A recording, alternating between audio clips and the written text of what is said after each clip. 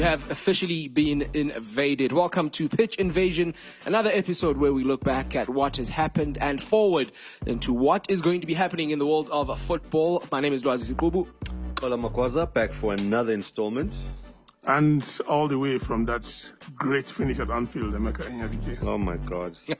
Great escape. Divock Origi. There's From a the man shadows. that I thought I would never speak about From again. the shadows. Long live the... We've always had King Kenny Dalglish. There's a new King. King Origi. King Origi. Oh my goodness. What happened to King Salah? No. Pharaoh Salah. What happened to him? Pharaoh Salah. There's The only man one, who nearly became president of Egypt. there's only one king now. Origi. King Origi. Watch him not play for another year again. Yeah, that's Watch it. him not He's play done. for another year. Not even calling cup. Like, that's it. Reminds me of who scored that winning goal for Portugal in the Euros? Yeah, I think it was... Eder. Eder, exactly. Eder. But before we touch on the Premier League, we're going to touch on what has been a very big tournament and a very big talking point within the African continent over the past 3 weeks or so, and that is the Africa Women Cup of Nations. And we've got a champion in the house. Thank you very much. No, it's not you. It's not you. Right? He was figuratively speaking. The Super Falcons are champions, but it's not you. Well, since he took the I warned you the guys. You warned us that we'd lose on penalties. I said from the onset that beating the Falcons in the opening game was a bad idea. Yeah.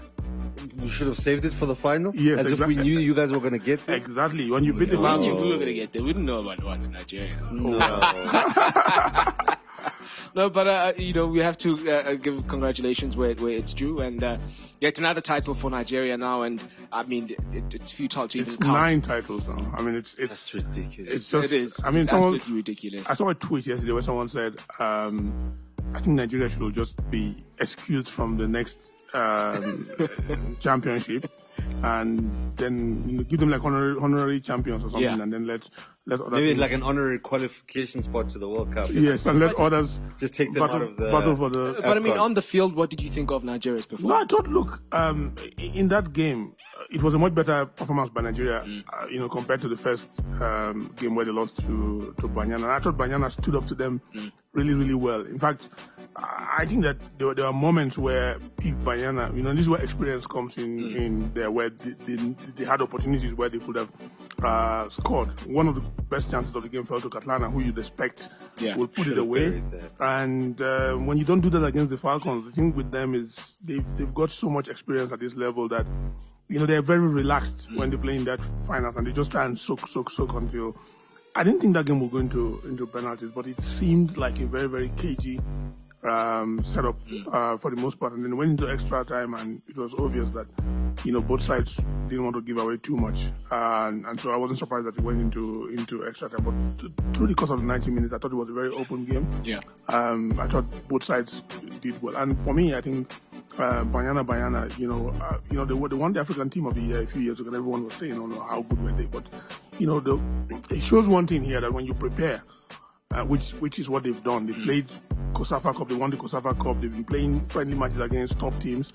It has taken their game to a whole new level where I think that losing on penalty doesn't make them the second best team on the continent. It actually makes them potentially the joint best team on the continent, because they didn't lose any game during the tournament, That's true. and defensively they also didn't concede And I mean, too much. I actually wanted to talk about that. But both teams seem like very well coached, well drilled outfits, and I think it's probably something we expect from Nigeria. As far as South Africa are concerned, they've done such a fantastic job. And yes, despite the disappointment of defeat in the final, Paula, there's so many strides that have been made by Banyana. Look, they've broken down some walls as Yeah. well. I mean, to take the Super Falcons 2 games, to them not to score with Asisat on the field, that is, incredible. And the other thing you also have to factor in is that what a performance by Desiree Ellis. Yeah, Right? Because absolutely. now, you look at women's football as a whole, there are a lot of men coaches,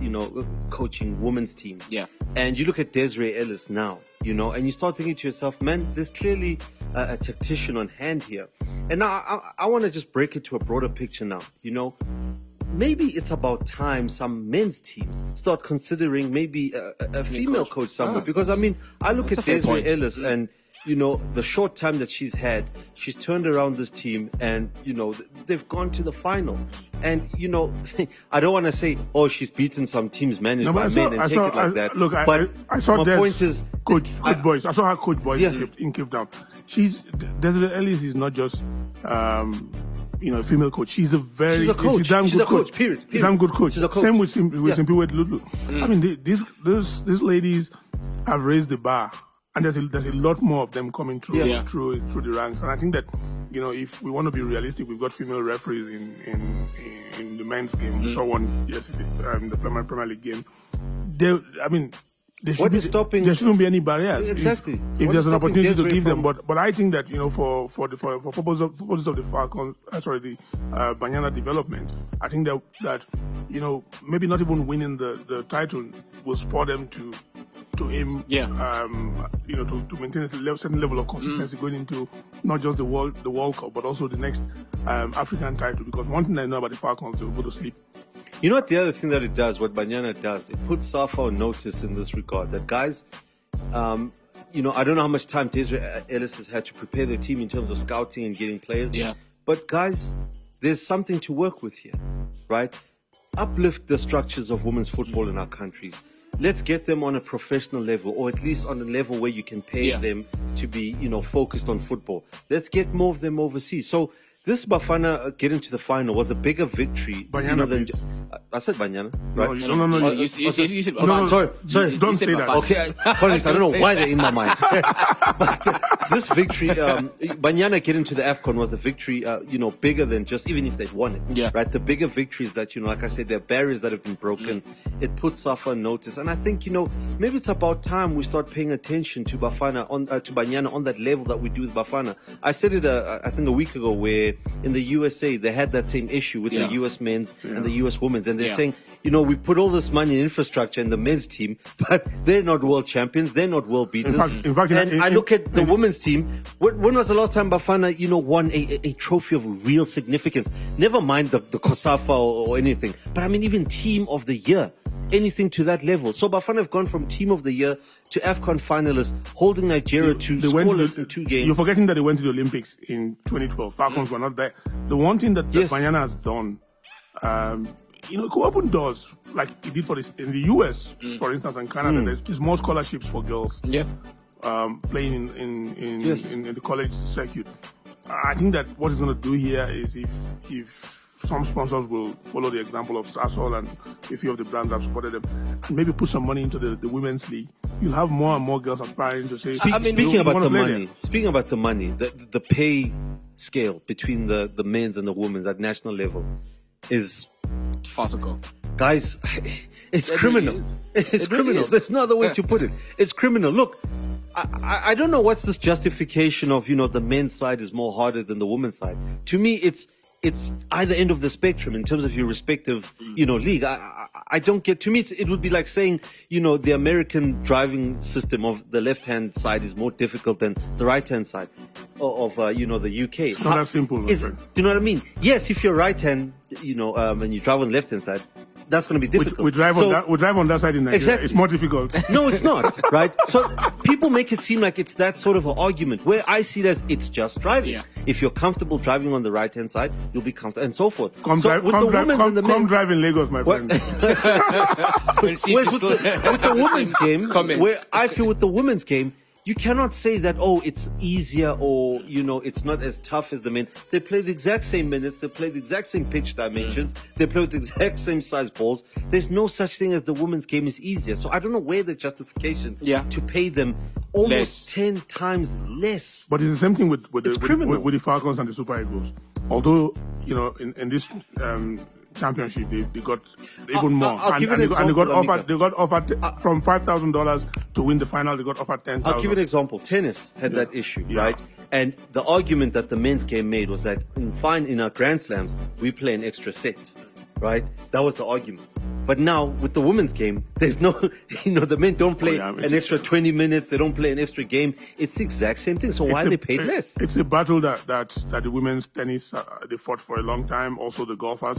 And I think that, you know, eventually it's going to come to with women's football and men's football in Africa. A lot of it has to do with how much money is coming to the game by way of sponsorship. With the men, there's a lot more money coming through. I mean, imagine how much money comes into the PSL, and virtually very little to the women's league. With sponsorship, does the money come into the FA and is allocated by the sponsors to say this is for the men, this is for women? But that's what it's meant for. That's what it's meant for. If you look at overall picture, you still find that it's money from the men's game funding the women's game. Yeah. Which is why I said earlier that, achieving what they've done now opens the room for some serious sponsors to say, and there's lots of brands that appeal to women to say, look, maybe we should be aligning with this brand more than we're aligning with some other property. Because I think what Banyana has achieved is it puts them right up there amongst the best women's sports team overall in the world. I mean, they're in the World Cup. Yeah, they're in the World Cup. They're up there with the best teams in the world. The girls are the passion that they bring to the game. Yeah. Singing, dancing, the way they celebrate the goals. The other thing is, everything, the ability is there. Do you know what I mean? If you watch those girls play, the ability is there. We're not talking about, play that just looks maybe a bit too slow, a bit, doesn't look comfortable. They play like a well-coached team. The ability is there. The girls can play. Yeah. So I think there is an opportunity also as a community to say, guys, listen, we have a team here on our hands that can represent us. Guys, the last World Cup appearance by any senior national team football was in 2002. That's a mere 16 years ago. Yeah, that is a very long time ago. We have one that we qualified for. Yes, one that we qualified for, right? Yeah, one that we qualified for, right? So here's an opportunity as a country to galvanize behind Bafana. Churches, extra kitty on Sunday, right? In the offering for Bafana sponsorships, right? We can get churches to fill 90,000. Sorry, for Banyana. We can get 90,000, right? For churches to congregate at Soccer City. Now we're asking churches every Sunday on the offering a special bag on the side for Banyana's pay, for the World Cup in France. Springbok Blazers. Please, yes. And come through. No, but a very fair point that both of you guys are making, and I wanted to touch on. I was listening to the commentary, I think in the semi-finals. Nigeria played, was it Cameroon in the semi-finals? Yeah. Yes. And, the commentator was talking about how many players within, both starting lineups, ply their trade overseas. And I started to think about Banyana and the growing number of players that we are seeing, from South Africa going overseas and playing over there, which is a fantastic sign as well. Fantastic sign. I actually want to do my numbers and I want to compare it to the men's national team. Do that. I want to do my numbers because when I remember the last game that when we played Nigeria, what it was Mutiba, Percy Tau, Serrero, Ndlovu. Who else? Is that no one at the back? Our back no one at the back. Not our goalkeeper. Our midfield. No, that was it. I think that was Serrero. Yeah. I think Serrero, Ndlovu, Tau, and Mutiba. I think that was 4. Yeah. And I think in Banyana there's like 6. Yeah. I think there's like 6. How many Falcons play in Nigeria? Right? None. There were very few. Right. I think it was not just the goalkeeper. No, there were very few. There were very few of them in that team. Yes, like I said, this opens up even more and more opportunities. And once they go to the World Cup, the few that are still left in South Africa will be scattered because the World Cup is in France, and that's a breeding ground. All of the clubs in Northern Europe will convert because women's football is quite big. You can imagine already how many. It's big in France. It's big in Germany and all the Scandinavia. So they'll all. You can imagine already how many scouts have got some eyes on one or two or a handful of those Banyana players as well. So it can only mean great things for Banyana. And once again, congratulations to Desiree Ellis. Congratulations to Banyana. Congratulations to Janine van Wyk, who at this late age of her career, she's going to the World Cup for the first time. And I think she's been one of the most vocal people, but just how proud she is, and I think of her players as well. Just one more thing to add here. If you look at the fact that Banyana played against Nigeria twice. Bafana played against Nigeria twice in recent times. Yeah. And South Africa hasn't lost any of those games. It says something positive because... I think it says Nigeria. No, they're not. They're not. It just says that, that fear that South Africa used to have for Nigeria is somehow being being eroded, and that will help them in the long run. Because at the end of the day, I think that if both South African Bafana Bafana and Banyana, the only teams that they actually used to fear was Nigeria. I see South Africa play against Ivory Coast or Cameroon or whatever. They're never afraid. They're never afraid. I hope that fear, carries on until March when we. But you see, the problem is with and well, I guess maybe on the men's side, we've never had a balanced outlook in terms of our football. So we might stop fearing Nigeria, but it means we'll continue to underestimate the Seychelles and all those teams. That's what you do. And that's exactly what we do. So it doesn't help if you stop fearing Nigeria or Ghana or Ivory Coast if you're going to go to Mauritania and be beaten 3-0, having not seen or having not watched any videos in a World Cup qualifier. Do you understand what I mean? So it doesn't really help from our men's side anyway. What we've seen from our women is that even if they're playing Equatorial Guinea, who are getting thumped, they will continue to thump them as well. So that's another lesson maybe that our dear men's team can take into what, of course, is going to be an absolutely immense game of football. And the reception at the airport was just phenomenal. It was. It really was. It was huge. I mean, last time I saw that was when Bafana didn't win anything. They won some funny trophy in Hong Kong or somewhere, and then they got hammered. They got beat at the World Cup in Korea, but they came back to a huge reception with that trophy. I still remember looking at it. I wonder, like, I remember that. I remember the trophy. What are they celebrating? George Komotarakis. Yes. Like, what are they I remember celebrating? that. I haven't seen that kind of celebration, but I thought they totally deserved the welcome that they got. And that will inspire them, to say, look, hey, if we go to the World Cup and do well, we might get even more. But we certainly do look forward to them, putting in some good performances at the World Cup. Nigeria are also there, as are Cameroon, who overcame Mali in the 3rd and 4th place playoff. But speaking of Bafana, they might not need Imika to qualify for AFCON 2019.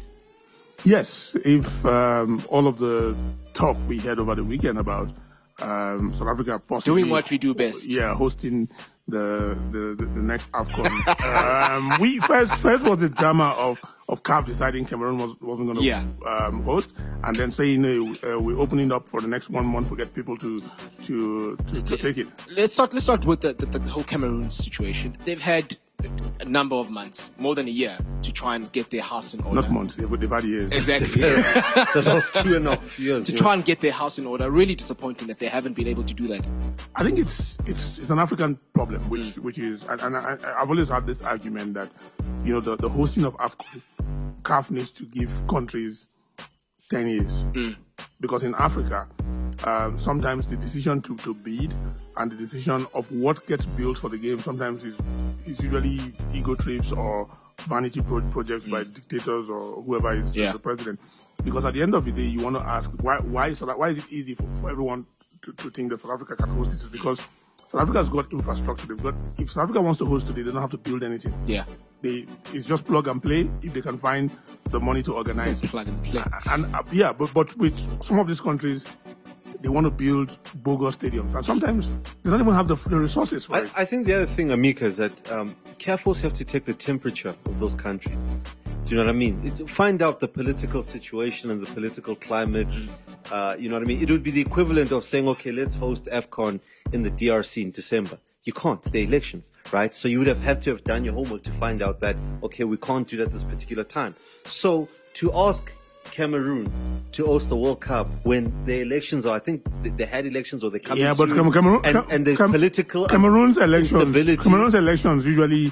It's the guy's been there for like 30-something years. It always, what I'm saying? It has a predictable result. Usually, exactly. So what I'm saying is that CAF will win. That's what I'm saying. CAF should have seen the temperature of that country years before that to say, listen, right, this might not be a good idea because looking at it now, the current president has been there for an X amount of years. The election's around the corner. So who knows what could happen? Was that a great idea? No, let me tell you, the decision by CAF to award the hosting rights to Cameroon, Ivory Coast and Guinea in that order for 2019, 2021 and 2023, it wasn't based on any parameters that we know, FIFA, IOC or any of the serious big tournaments apply.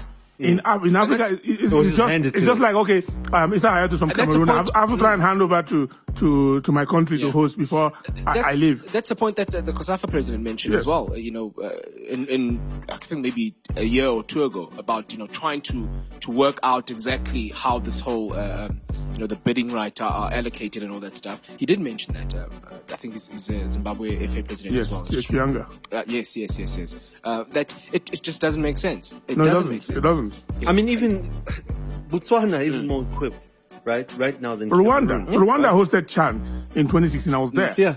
For all intent and purpose, that could have been AFCON. Yeah. And what I love about Rwanda is that they understand tourism. That's why they've got they paid and they have their name on The on, Air on, Rwanda on the Arsenal shirt. Yeah. But with Rwanda, they host a lot of conferences. So they've invested in hotels. They've invested in. If you go to the airport, it's not bogus, but it's functional. Their systems work. They've got an efficient local transport system. I mean, the AFCON in Gabon twice. One of the venues you had to fly in there. You couldn't go by road or whatever. It's just remarkable. So what has happened with this AFCON? It's become like, okay, let's try and find. And, something a point that I made a few years ago was simply how all of the AFCONs were awarded to oil-producing countries.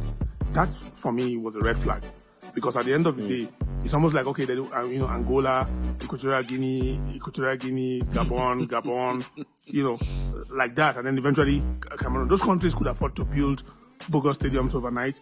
But then, if you do the maths in terms of how many people came in and all of that, they even gave to Libya before the war, meant that South Africa had to swap with them. So if you look at all of this hosting parameters, what informs the reason why today the IOC is struggling to find who will host is because Brazil and with Rio, and then Greece with Athens not too long ago, they almost went bankrupt with the cities with hosting. And you look at pictures of all those arenas that they use for the Olympics. And what has happened? Nothing is happening to Brazil, them. some of the stadiums there that look so magnificent. One of them is turned into a bus station. Yeah. So the point at the end of the day is, with South Africa, there are still a few of the stadia that don't get utilized a lot. Yeah. But you look at the infrastructure, the Houghton, for instance, was not necessarily built for the World Cup, but the World Cup made it come to life faster. But now you see how much it works for not just the city, but the entire province. This is why I'm saying is that, CAF also need to have a look at the, what's happening in that country before you just award. Yeah. And that's why I was also surprised when, SAFA was so quick to say, hey, guys, maybe we should consider. Is that, guys, first of all, we've got load shedding, right? That is a major problem, okay? It might seem like a joke, but it's a major problem, right? So I don't know how we are going to host an extra 100,000 plus people on a more grids where electricity will be needed and so forth. You must understand that during... I don't understand... AFCON is going to happen in June. And that is when South Africa...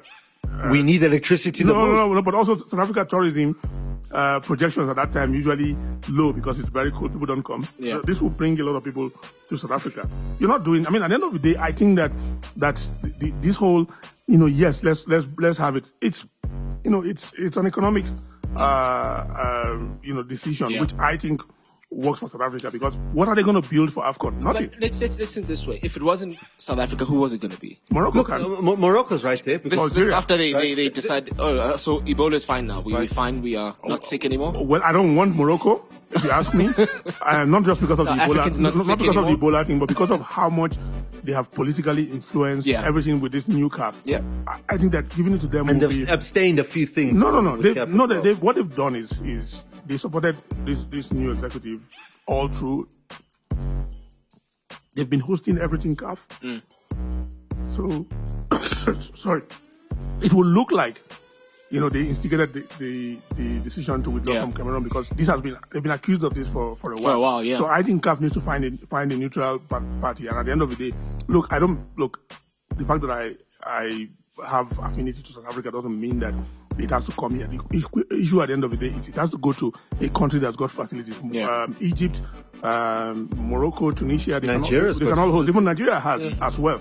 However, it depends on who's ready and who wants it more. Yeah. And at the end of the day, yes, South Africa has hosted everything, but bottom line at the end of the day is South Africa cannot always be the go-to country. But it's not your call. It's not your call. The question at the end of the day. No. I'm saying this is a message to South Africa. No, we can't always just, hey, we need to host something. Okay, we'll do it. Why I support it is if they do their numbers and it makes economic sense to them. Yeah. I mean, take advantage of it, because it is not just necessarily about Bafana winning it or not. It's the fact that this brings people. And, African fans, we saw with AFCON in 2013, a lot of African fans traveled here. Yeah. So... climate-wise, it's a fantastic place for African, exactly. Fans to come to. Yeah. But here's one thing. This will be the first time that it's hosted in winter in South Africa. So if they were here for the World Cup, they will remember that. But winter in South Africa. But they still came. They came. No, that's true. They did come. I remember the one game, the one game, World Cup 2010, South Africa, Uruguay at Loftus. Yeah. Oh my goodness, it was cold. I can't remember it was ridiculous. ridiculous. Man, it was freezing. So good luck to those fans who will come to South Africa should it go through. It seems like it's in the process now of being confirmed that South Africa will be hosting AFCON 2019. What will be nice is if South Africa do actually qualify outright anyway. We've seen Cameroon. They sort of, I think they did qualify, even though they're not going to be hosting anymore. I'm just hoping that South Africa don't go then into. I think they have into the Libya game. They still have. It's still in their hands. Yeah. They go to Libya with the right attitude. They can get the result there. I mean, look, Libya has been very good in recent times, but Bafana haven't conceded until this game against Nigeria. So I think that if they can keep that it tight, or do they need to qualify at 1 point? Yeah. Yeah. So. But all I did say, let's not give them any idea. Don't give them that little bit of incentive to say, guys, you don't have to go max effort. The moment, that's why even the hosting thing. If you say to them, guys, we'll automatically qualify if you're hosted. So get that out of their heads right now. The decision can be made, but don't tell Bafana. No. Until after the game. You'll have to go and put plugs into there. But you can't even do that because they're always on social media, all of them. And on the beach.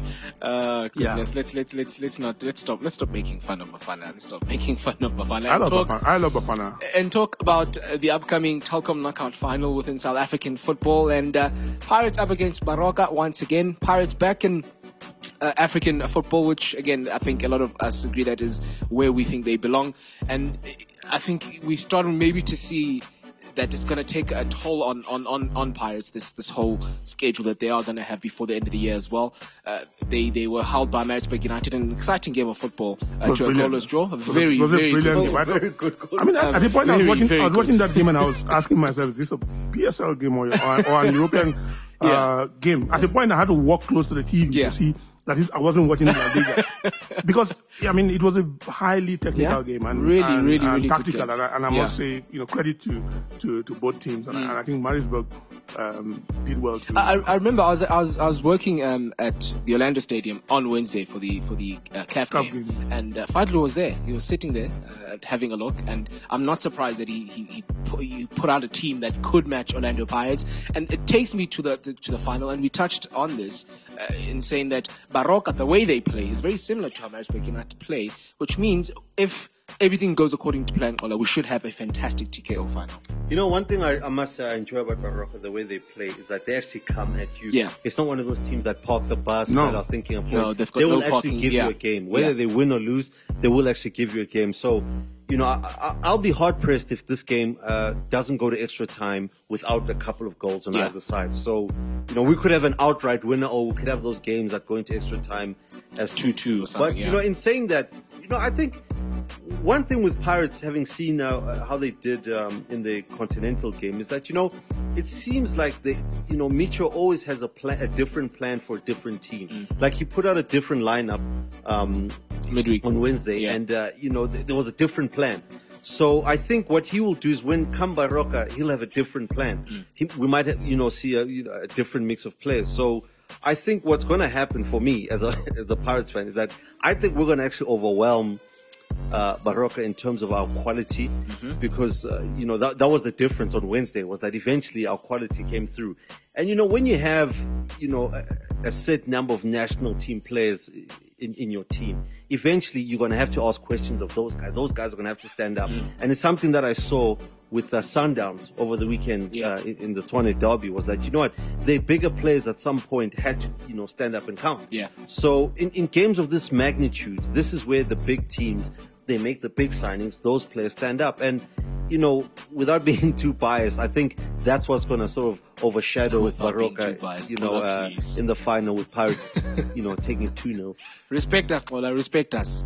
This, without being too biased. Emeka, 2-0, he says, but we've just literally 10 seconds ago, Kola touched on it's going to be an open game. So you are saying that Baroka are not going to pierce Pirates' defense. No. That's what he's saying. I think that game will end in a score draw. It will go to extra time and possibly penalties. That's literally where I'm sitting as well. I don't listen. I'm not saying Pirates are not going to win. They've got the ability to win. Let's agree on that. But I think the way that Baroka play, having also seen how Maritzburg United did against, and a Pirates fan mentioned this to me. He said that the difference between the way that Chiefs played against Pirates and how Maritzburg United played against Pirates is that Chiefs decided to sit back and allow Pirates to dictate the game, whereas Maritzburg United came at Pirates, and it becomes a thing of, okay, yes, you've probably got more quality than we do, but we can still hurt you. And that's Baroka. That's the thing about Pirates this season. I don't know if you guys have noticed. You've been paying attention to all these other useless teams you follow. Is that with Pirates, that's what makes them good this year. Is that they actually are better when you come at them. When you put a game on the line, that's when Pirates become better. Because I remember even against SuperSport earlier this year, right? SuperSport were firing on all cylinders. I think they were undefeated by the time we played them.